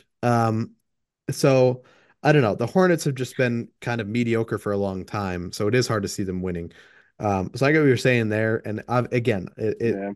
done a little bit facetiously. It is fun to see them have a win streak and have something to kind of talk about. And really, for the Hornets fans out there, I'd love to see the Hornets do well. I mean, when they came in as an expansion team, they were, you know, notorious for not notorious, but they were the big storyline with the Hornets, as they were brought in and in the throughout the 90s, especially the early 90s, they were consistently a league leader in, attendance and selling out games. I mean, they flocked to the Coliseum to watch those Hornets. They had fun teams. and the fans absolutely loved the team. And it's devastating that they had the team move to New Orleans in the early 2000s. I think that crushed a lot of the fan interest, and a lot of the momentum, really. And so I'd love to see him do well. And I think it's fun, the Seth Curry storyline. I don't blame you for saying Defcon level 5. I'd probably say Defcon level 4 of like, I think there's an outside chance that Grant Williams and Trey Mann especially could be some okay bench pieces. Seth Curry's a little bit older, but yeah, I don't blame you for having that response. Anyways, longer Yeah. response to what you had kind of said, but just some context Well, behind the thoughts of it. I do think it's interesting too that they made kind of a move toward success maybe Hmm. this year, and where they're at, you kind of expect them to just tank essentially, Yeah. just set themselves up for next year. So it was an interesting move that would be, I guess it'll be fun to see how it plays out. And I gotta bring this up now because I was reading an article uh Saturday or yesterday recently about the NBA and Adam Silver having uh potentially confirmed two new teams. One of Really? those being a Las Vegas-based team that LeBron James was interested in uh, owning, having recently, I don't know how recently, became the first NBA player to be a billionaire while playing active, Hmm. still being an active player. So I think there was going to be some heavy sponsorship coming from his wallet and him wanting to be at least involved as a owner or essentially the owner of Las Vegas based NBA team. I Hmm. don't know where the other location would be, but Seattle, I thought that was, oh, is that what it is? I would imagine. Yeah, that would make sense. I was trying to think of like big cities that don't have one yet, and yeah, that Seattle checks out. Yeah. I mean, Um, especially with the bring back the Sonics. I mean, that was such a devastating move. You know, Adam Silver has said, I for sure know this, when the topic of expansion has come up, he said, that'll be a future conversation. When we get to that point, Seattle will certainly be at the top of the list. And of course, Vegas. okay, We know the NBA with the in-season tournament and all these things, they want to be in Vegas. So that makes sense. right. It's a huge money maker, so Yeah. I think Um, I think they had predicted like they would make 3 to 5 times the amount per night in Vegas than they do at Madison Square Garden. So, that's wild. or something like that. Yeah, it was wild. I mean, you picture Anyway, fans getting in there, like in an arena with the emphasis they have lately on sports betting. I mean, yeah, everyone would true. be on their phone the whole game. Like this players, like making parlays, and it would be wild. Yeah. I mean, yeah, I mean, I know it's a bit off topic, but I initially popped into my mind because, there's the always going to be that GOAT debate and, maybe there'll be names that enter that conversation that to join LeBron and Michael Jordan. Hmm. But, it'll be interesting to see LeBron's effectiveness, I guess, as a owner, uh, maybe GOAT status on that side of I guess, the retired Gotcha. stage of the game. Yeah, that Uh, would be very interesting. You know where he would, anyway, excel, but well, he would have a great chance of excelling, but I would worry that he would get bored or like frustrated. If LeBron was a coach, I mean, because he understands the game so well. The problem is he would probably just get so like irritated with his players constantly for like, how could you not see this? Like, just do this. And yeah. but anyways, no, that would be an interesting thing. I'll add one last comment on this topic before we move on. Um, we talked about Holmgren being a little bit shadowed in the rookie of the year conversation with what Wemby's doing. How about Brandon Miller? hmm I mean, he's a complete afterthought, but he has had some really nice games for them lately. You know, slight shades of a Paul George-esque play style. And so I'm really interested to see his development. And again, I'd like to see the Hornets do well. So we'll see what happens with the roster going forward. But anyways, we've left it there. Defcon level 5 for Wyatt, level 4 for me. Wyatt, I'll go ahead and turn it over to you for our next topic. Yeah, so for my two topics, I have one player, one team. Uh, Starting with the player, Kevin Durant. What is the DEFCON level of him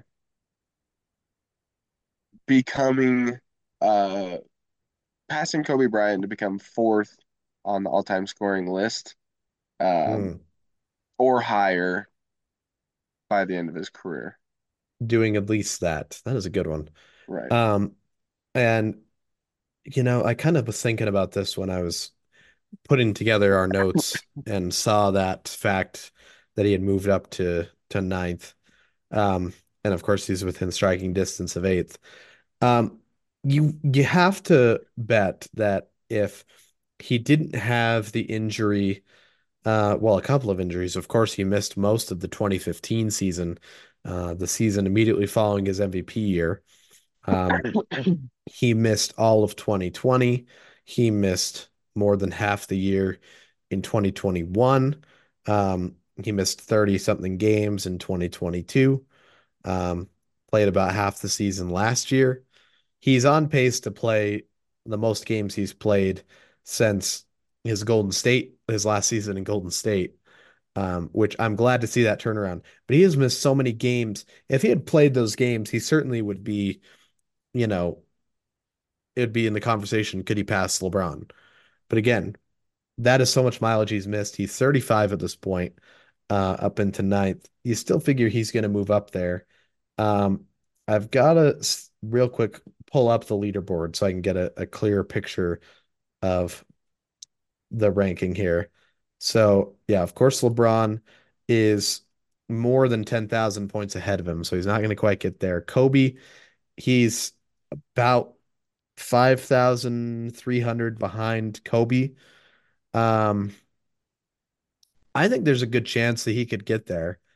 Um, yeah, I bet you I'll say DEFCON level 3. I'll split it in the middle, and I know that's a cop out for us sometimes, but it's like Kobe had some injury issues late, and he was a bench player the first year or two. So that kind of covers the gap a bit for Durant. But the question mark is, well, can Durant get back to that consistency he had with Golden State and for most of his Oklahoma City days? That I'm not sure.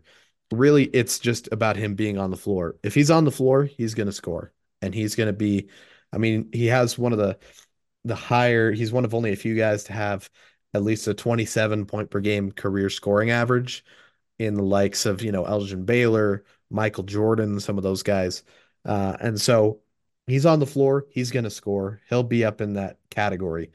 Um, so I'll say DEFCON level 3 because it's hard to say. What would your thoughts be on him being able to jump up in there? Yeah, I don't know. I picked that spot particularly because, you know, it's kind of I mean, three seems like a stretch, It's kind of a Yeah. big gap between There, Malone and there is a Bryant. gap. Then I was gonna say Yeah, because you look at like, it's smaller steps from Shaq to Moses Malone to Dr. J, going up, yeah. and then suddenly from Kobe to Karl Malone, they're separated by more than 3,000 points. So Right. Yeah. And just getting him to like fifth or sixth, seemed like kind of an obvious yeah, based on his current track record, he's probably gonna reach Michael Jordan and pass him for fifth. But then there's like mhm, another 1,400 points to Kobe. Uh, so I don't know. I'm kind of with you. I'm thinking like a two or a three. mhm. I lean toward two in the sense that, I think he wants to get another ring pretty desperately. Yeah. Uh, but I could be off on that. I don't have any knowledge of him saying anything like that. It's just kind of an assumption. Mhm. Obviously he probably does want a ring, but I don't have a firm grasp on his desperation or his commitment to getting that ring. So, I Yeah. wouldn't be surprised if he's like, gets over it and just decides to retire. But if he's committed to that long, I mean, he already has had a long career, but that, really lengthening out his career, being Mm, great for a lot of years, kind of following, what LeBron's doing. I kind of edge toward two. yeah. No, that makes sense. And interesting enough, I can kind of see the opposite as far as like Durant, if it was like a year or two and he just suddenly wasn't feeling it anymore, like, and was tired of the, day-to-day, game-to-game fan situation. Um, if he would just be like, I'm good. I'm out. Yeah. I'm I gonna mean, I could retire. see that too. That also wouldn't shock me. Yeah. He's just like I've proved, enough. And he has. He gets Yeah. maligned a lot. He's been easily one of the great players, of our generation, if not of all time. Um, he just gets so much hate. I wouldn't blame him honestly, if he was like, I've had enough. Every game I've got fans DMing me and giving me crap about Golden State and ring chasing and all that. It's like Yeah. whatever. Leaving the Thunder. Ever since he left the Thunder, it's been Yeah, exactly. And I was one of those, as were most people, I think, when he went to Golden State. It's like, what a weak move. can't beat him, join him. Yeah. But it's like, especially the state of basketball discourse lately, and I don't mean to be all, you know, ornery about it, but it's like fans are so focused on how many rings does he have? And it's like, okay, well, let me get a ring. Let me do that. And that'll be on my resume. And then it's like, he gets so much hate for it. It's like, well, you guys kind of set that up for him, Yeah. so anyways, it's an interesting conversation, but I can definitely see him. I think, yeah, certainly within reach for him to join those ranks. And that'd be such a testament to his ability as a scorer, despite those games that he missed, to still be one of the top five scorers of all time. It'd be very impressive for him to do that. Um, so yeah, we'll go ahead and move to the next topic here. I have a player as well to talk about here. A little less high caliber of a player, or a high profile of a player.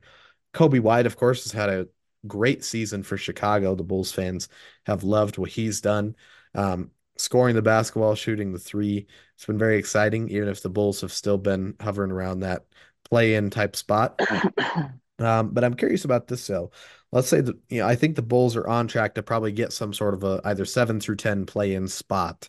Wyatt, what is your DEFCON level on Kobe White being able to lead the Bulls to a play-in tournament victory? Now, regardless of being able to win a playoff spot and make it that far in the tournament, I'm not even saying that. They can win a play-in tournament game. What is your DEFCON level on him being able to do that for the Bulls? Hmm. See. They're currently ranked ninth. And that would probably be the best scenario, to add on to that. Like, let's say they finish the season at that ninth spot. They would just have to win a game against the 10th seed to have a chance at that eighth seed in the final play-in tournament game. Yeah. I don't know. So, it's a very real possibility that this is where they are. Hmm. I mean, they're 18 games behind. Eighth is the Magic, and they're only 13 and a half games behind. And then the Hawks are 20 games behind Hmm. at 10th. Then it's 23 games behind for the Nets. So, realistically, it wouldn't be that surprising if the Bulls and the Hawks are facing off Hmm. uh, for a play-in game. And I'm going to be honest, I think the Hawks have the edge, a healthy Hawks team, Hmm. uh, especially with Williams recently just getting injured. Not that he was a huge factor for the Bulls, but Well, he was he's a good he player was for a them. decent contributor. Yeah. Yeah. So I'm gonna go like a four, I think. Okay. I'm leaning toward him them not being able to get the win. Hmm. Just mostly based on the fact that it looks like it very well could be the Hawks that they face off against. Fair enough. And I would echo that with if it is the Hawks, because Trae Young has seemed to have some nice moments in play-in tournament games. Or at the very least, he did the first year they were in it. Um, I would also say, thinking back on it, it hasn't seemed like the last couple of years the Bulls have had tremendous luck in the play-in tournament. And again, Kobe White would be a different factor as long as he continues this level of play. But it is kind of hard to see. So I think a four is a fair ranking there. Thanks. So I would agree with you. Let's go ahead and hear your next topic, your team So related this, topic.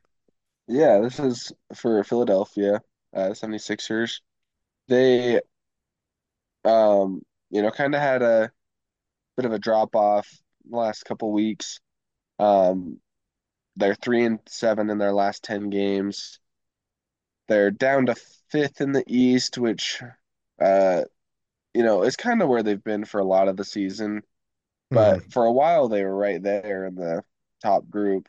So, what is the Defcon level on this this new look 76ers uh getting up to the top three in the East by the end of the regular season?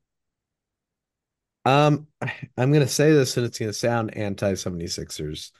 DEFCON level 4. Um, I feel like they have a good shot to end the season in a top 4 spot. I think the fourth seed is viable. Um, I think at the very least they'll keep the ship afloat with Embiid out. That's really the big thing. He's out for another few weeks. Obviously, when Embiid plays, they have a legitimate shot to be a top team in the Eastern Conference. Embiid's out, so they're relying on a first-time All-Star and a still very young player in Tyrese Maxey, who has risen to the occasion at times, and other times he's still a little bit young. The roster with Healed, what you're talking about, Healed has helped out their three-point shooting situation, which I think will pay dividends. Um, when Embiid comes back, you have Embiid with Maxi, you add Healed. Again, they have three-point scoring there now. Then Tobias Harris. They have Kelly Oubre, who's been, as he has been in a lot of the last few seasons, underappreciated as an offensive producer. And so um, I think they can get up to 4, or at the very least stay at 5. But there's so much time they're missing without Embiid. And when he gets back, then it's like, well, he has a new teammate and Healed. They're having to readjust back to what they were doing with Embiid on the floor. Healed is now adjusting to him playing with Embiid. So there's a lot of moving parts and a lot of time without Embiid. So I would say DEFCON level 4, it's such a quick turnaround. And the Celtics, of course, are not going anywhere. Milwaukee could be turning a corner, and Cleveland and New York have been hot teams lately. So it's an uphill battle. So I'd say 4. Yeah, it's reasonable. What would you say on that? Just yeah, kind of right there. I would maybe go 3.5, but yeah, you're right. I mean, it is an uphill battle. You're basically asking, can they pass the Cavaliers and the Knicks Hmm. before the end of the season? Yeah. Which, like you said, passing one of them, yeah, very well, that very well could happen, but both might be a bit of a stretch. Yeah. But I don't think it's completely out of the realm of possibility. You know, Yeah, they I don't could. either. I mean, Nick Nurse has done a good job as their head coach, so um, they could be in there. But we'll certainly see on that. We'll go ahead and go to our last topic here, another team related topic. Um, and we'll play homers again. We're talking about the Jazz. But they are notable in that Western Conference mix because right now they're the first team on the outside looking in. Um, Lakers and Warriors at 9 and 10 are holding down the last spots in that play-in tournament. Um, you have a bevy of fantastic Western Conference teams ahead of them. Um, the Jazz 3 games behind the Warriors, 1.5 games ahead of the Rockets. Jazz and Rockets are really at this point the only other teams with a shot at the play-in tournament. Outside of them, I mean, the Grizzlies are nearly 10 games behind the Warriors. So Grizzlies, Trailblazers, Spurs, those aren't really going to happen. Um, so the Jazz, of course, they had a recent losing streak. They won last night. Um, and they have pieces. I mean, they have a former All-Star in Markkanen. They have a quality head coach in Will Hardy. Great rookie in Keontae George. Walker Kessler has an impact. They are hindered post-trade deadline, as we talked about. We don't like a lot of the moves they made. Um, but they still have talent. They have Clarkson with the offense and the three-point shooting. Sexton has a will for this team in close games. He wants to will them to victory. And the home court atmosphere. We'll show our bias. We think we've got a great home court atmosphere, one of the best in the NBA. What is your DEFCON level on the Jazz rallying to make a play-in appearance to dethrone one of these teams in the Lakers, the Warriors, or even higher? Somehow the Mavericks or the Suns fall out of it. Um, have I waited long enough to not be discounted as a Jazz fan? 5. Wow. Not even gonna Yeah. not even gonna go with it. No, I don't think so. I like you mentioned already, like they were struggling already before the trade deadline, save, a few, 2 or 3 kind of bright weeks Hmm. where they had that awesome win streak and were kind of on a tear. Hmm. Um, but then they traded away key pieces. Uh, they kind of set themselves up for future further building. Hmm. Like you mentioned, we have some great young talent already.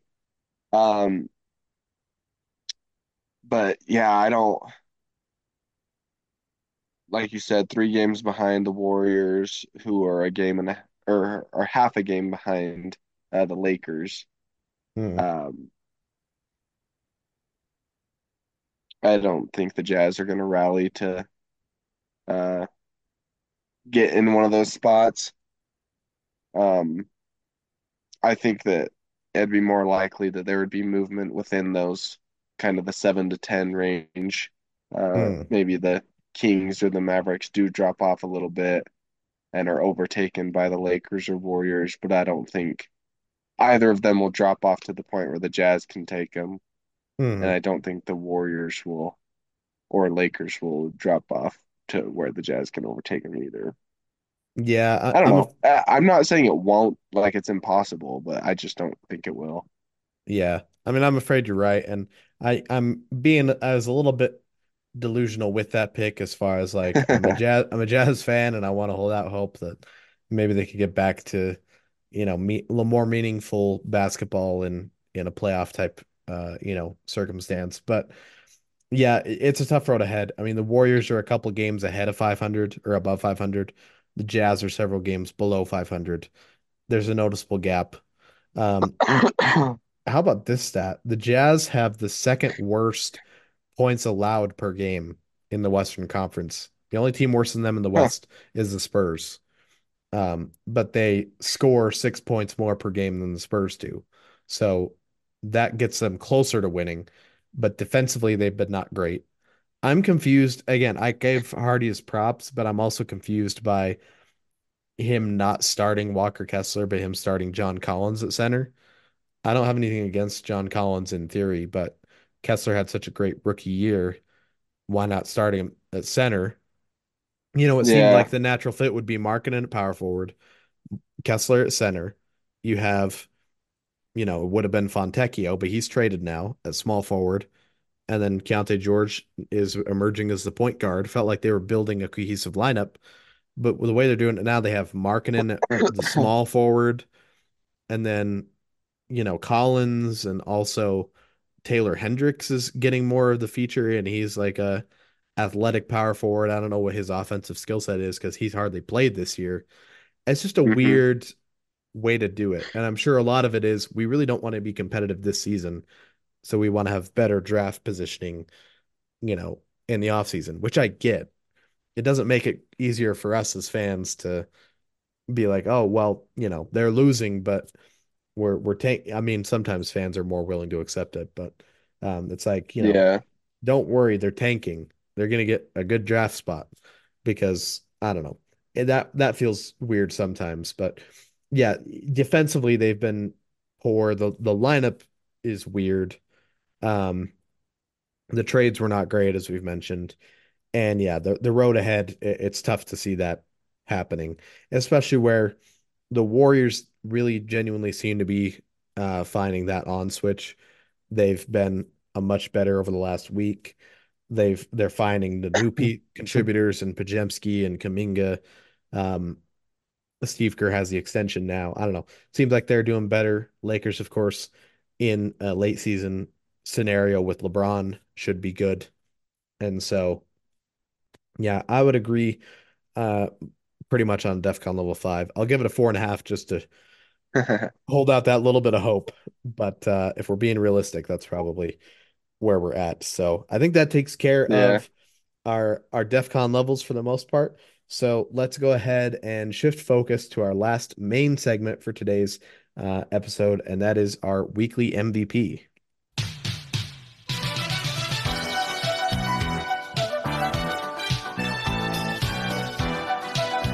Weekly MVP.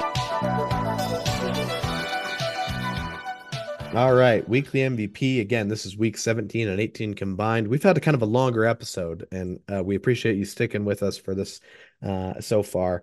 We'll get things wrapped up here over the next 5 to 10 minutes, hopefully for you with the MVP. Although we'll be a little bit tough. We've got a lot of great candidates. This is a very star-studded list of MVP candidates this week. To start off, we've got De'Aaron Fox, Shai Gilgeous-Alexander, Luka Doncic, Giannis Antetokounmpo, Anthony Edwards, Kyrie Irving, Anthony Davis, Jason Tatum, Nikola Jokic, and Stephen Curry. So, I mean, basically all-star level players in the candidate ranks this week.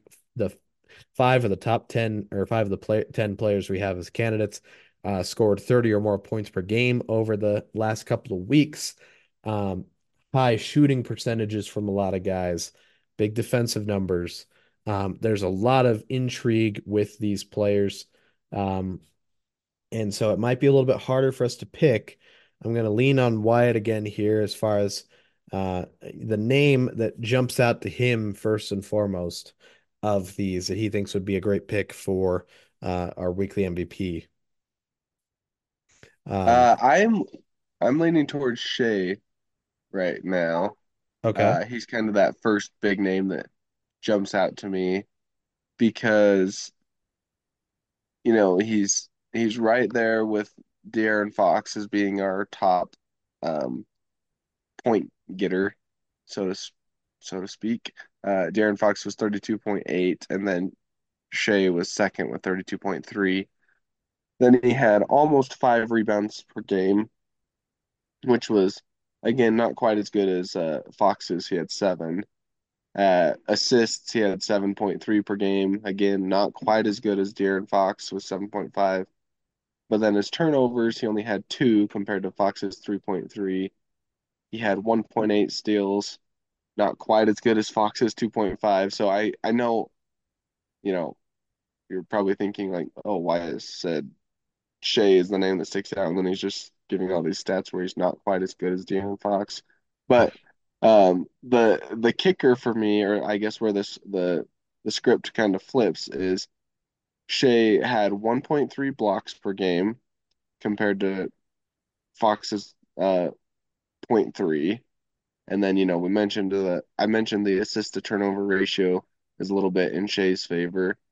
And then the big one is shooting percentage. Uh, so Shea shot 55.4 from the field compared to Fox's 51.5. Um, the 3-point, which is the big one, Shea was almost 54 from three compared to Fox's 31. Field free throw 88 compared to Fox's 73.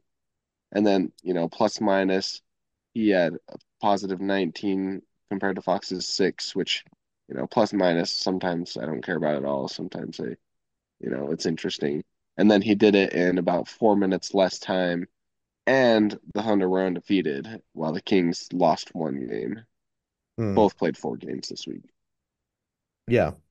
No, I think that's all That, fair. that's probably more in depth than you did in mind when you said give me the name that sticks out. No, honestly, I'm glad you did because you made a lot of great points, and I was looking at the stat line. You're comping a lot to De'Aaron Fox. I had a chance to compare to a lot of other stat lines, and I have to echo SGA is maybe a top pick as well. I mean, one of the top scorers with Fox. Great assist to turnover ratio, like he said. He just seemed to have the most well-rounded stat line with an undefeated record, high shooting percentages, high plus minus. Like he kind of put it all together. And that's what we have a lot of the time with our weekly MVP winner. I mean, he's got points. He's got some good rebounds at the guard spot, about five a game.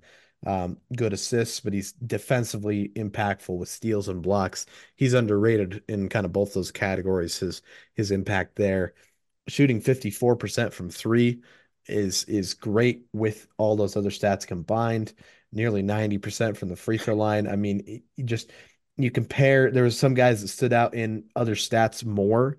Jokic with the high triple double average. I mean, Jokic averaged over five Hmm. games about 13 boards and 12 assists a game, which is phenomenal, but His not as 3 point good. percentage is the what killed it for me. Yeah, I mean, 25% from three, not stellar. The defensive numbers not as good. The free throw numbers, and they were 3-2 compared to an undefeated 4-0. I mean, Anthony Davis with a double double, but same 3-2 mark. Tatum was undefeated, but not the same level of statistical impressiveness combined with that record. Curry was able to get big wins for a Warriors team, but the stats aren't as shiny. Um, I think there's a ton going in SGA's favor. He has kind of the most well-rounded stat line. I'd certainly be on board for SGA as our MVP. What are your thoughts, sir? Yeah, I agree. I gotta throw some props toward Giannis as far as an impressive shooting percentage for him. Uh, Mhm. he was 70, 60, and 64, which obviously, from the free throw line, 64 percentage isn't uh, an impressive statistic by any means, but it's not bad for him. And then 60% from the three is great for him. So, Mhm. uh, I'll give him some credit there. And Kyrie Irving actually had a pretty impressive stat line all around as well. But this the assist to turnover ratio isn't quite. Um, Actually, it might be kind of close to what Shea's Mhm. is. It was just lower, 4 assists to 1.3 turnovers versus Shea's Yeah. 7.3 to 2 turnovers. So, they both had some impressive weeks also. But yeah, SGA's volume and record, kind of really sets him apart. Yeah, absolutely. Should we go ahead and lock that in? Yep. All right, we'll go ahead and do that for the combined week 17 and 18. As I'm writing it in, of course, it's a little bit of a longer name to write in. Um, I mean, you got to Have talk to be about. careful with. Go ahead. I was gonna say you got to talk about like longest last names in NBA history. He's certainly in the mix. But what were you gonna Yeah. say? I was just gonna say we got to be careful about granting him multiple MVPs. Run out of trophy real estate. That's true. It is a name that takes up a lot of real estate, but it's well earned real estate for the second time this season. Well deserved. Want to congratulate you, SGA Shea Gilgeous-Alexander. He deserves his full name for this. You're not too far in OKC. You're in the same division, of course, the Northwest Division. So if you want to hop by in Utah, I'm sure you're playing again here at some point this season. Or we're playing you. We can if you want, you can get in touch with the Jazz. We can have them ship out the trophy to you or something and do a photo op. But otherwise, yeah, well deserved. Congratulations again. And that takes care of the weekly MVP conversation. We'll, of course, wipe the board clean and get ready for this next week's race. But with that, let's jump into our last big segment and we'll breeze through this real quick. Our weekly forecast, the big matchups for this next week. Um, just keep in mind, again, all the times that I will list for these games are in Eastern Standard Time. So keep that in mind as you're planning your schedule around any of these games. We'll start on Tuesday, 11 games, a TNT doubleheader at 7:30. It's Celtics hosting the Sixers. And then at 10 o'clock, the Thunder are hosting the Houston Rockets. Two marquee matchups, especially Sixers Celtics. Classic rivalry there, especially in the 80s and the 60s as well. So should be a great one. And then Rockets Thunder, intriguing. Thunder ahead of schedule. Rockets trying to get there. Should be interesting to watch out for that regional matchup, Texas and Oklahoma City there. Your remaining games on Tuesday, 3 games at 7 o'clock. Wizards host the Warriors, Nets in Orlando against the Magic, and then the Cavaliers host the Dallas Mavericks. At 7:30, 2 games. Knicks host the Pelicans, and then the Jazz are in Atlanta to face the Hawks. Again, that Jazz game is local access, either Jazz Plus or K-Jazz on local Utah cable networks. Then you have 3 games at 8 o'clock. Bucks host the Hornets. Pistons are at Chicago and the Bulls, and the Spurs are in Minnesota against the Timberwolves. Finally, at 10 o'clock, the Trailblazers will host the Miami Heat. Then we jump to Wednesday, 6 games total, an ESPN doubleheader. The Pacers will host the Pelicans at 7:30 on ESPN, followed by the Clippers hosting the Lakers at 10 o'clock. Your remaining games on Wednesday, Raptors host the Mavericks at 7:30. Then at 8 o'clock, the Cavaliers are in Chicago against the Bulls, as well as the Grizzlies going to Minnesota to face the Timberwolves. Then at 9 o'clock, the Nuggets host the Kings. That's a great matchup to watch for on League Pass. Sabonis versus Jokic, the 2 league leaders in triple doubles this season, but also, again, that ESPN 10 o'clock matchup. Lakers Clippers, classic Battle of LA. Can't go wrong there. On Thursday, there's 8 games total.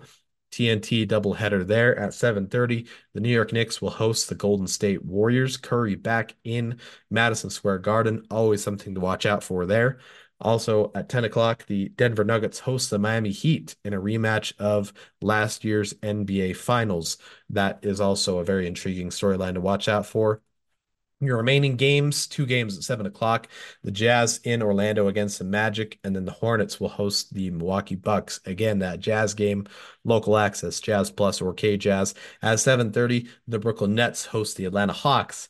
At 8:30, the San Antonio Spurs host the Oklahoma City Thunder. At 9 o'clock, the Houston Rockets are in Phoenix against the Suns. And then at 10:30, the Washington Wizards are in Los Angeles to face the Lakers. Finally, on Friday, there's 9 games total. An ESPN doubleheader there at 7:30. The Boston Celtics host the Dallas Mavericks. And then at 10 o'clock, the Chicago Bulls host the Milwaukee Bucks. Your remaining games, 2 games at 7 o'clock. The Sixers host the Hornets. And then the Cavaliers are in Detroit against the Pistons. At 7:30, Raptors host the Warriors. At 8 o'clock, 3 games at 8 o'clock. Pelicans host the Pacers. Kings are in Minnesota against the Timberwolves. Then the Trailblazers are in Memphis against the Grizzlies. That's the first of a home and home series for the Grizzlies against the Trailblazers.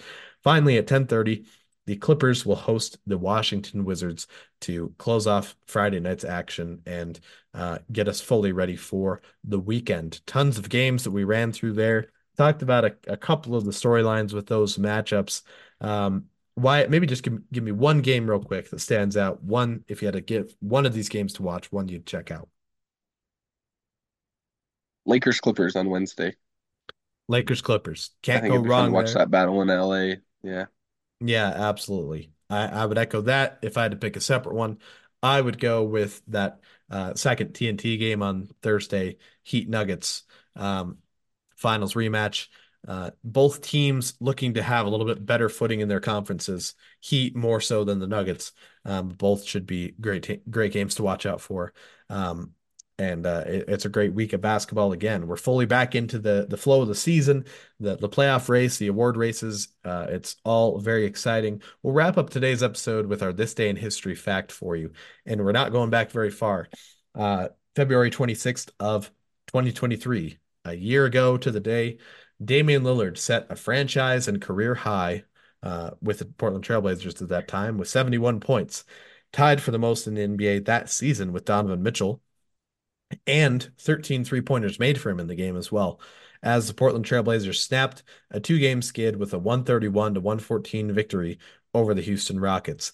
Lillard's 13 three-pointers were one shy of the NBA record set by Golden State's Klay Thompson in 2018. Again, fits the theme of this season. High-scoring offense has continued to grow and flower in the NBA, if you will.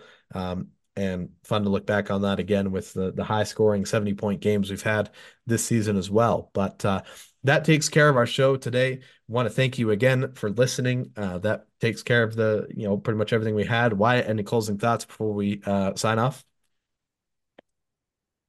No, it's good to be back. Sorry, I think my internet's been a little in and out this end of the podcast, but uh, it was a great episode. It was fun to catch up on the All-Star weekend and all the great things that have been happening since the trade deadline. And I'm excited to see, especially in this tight Western Conference race, to see how things continue to play out as we approach the playoffs.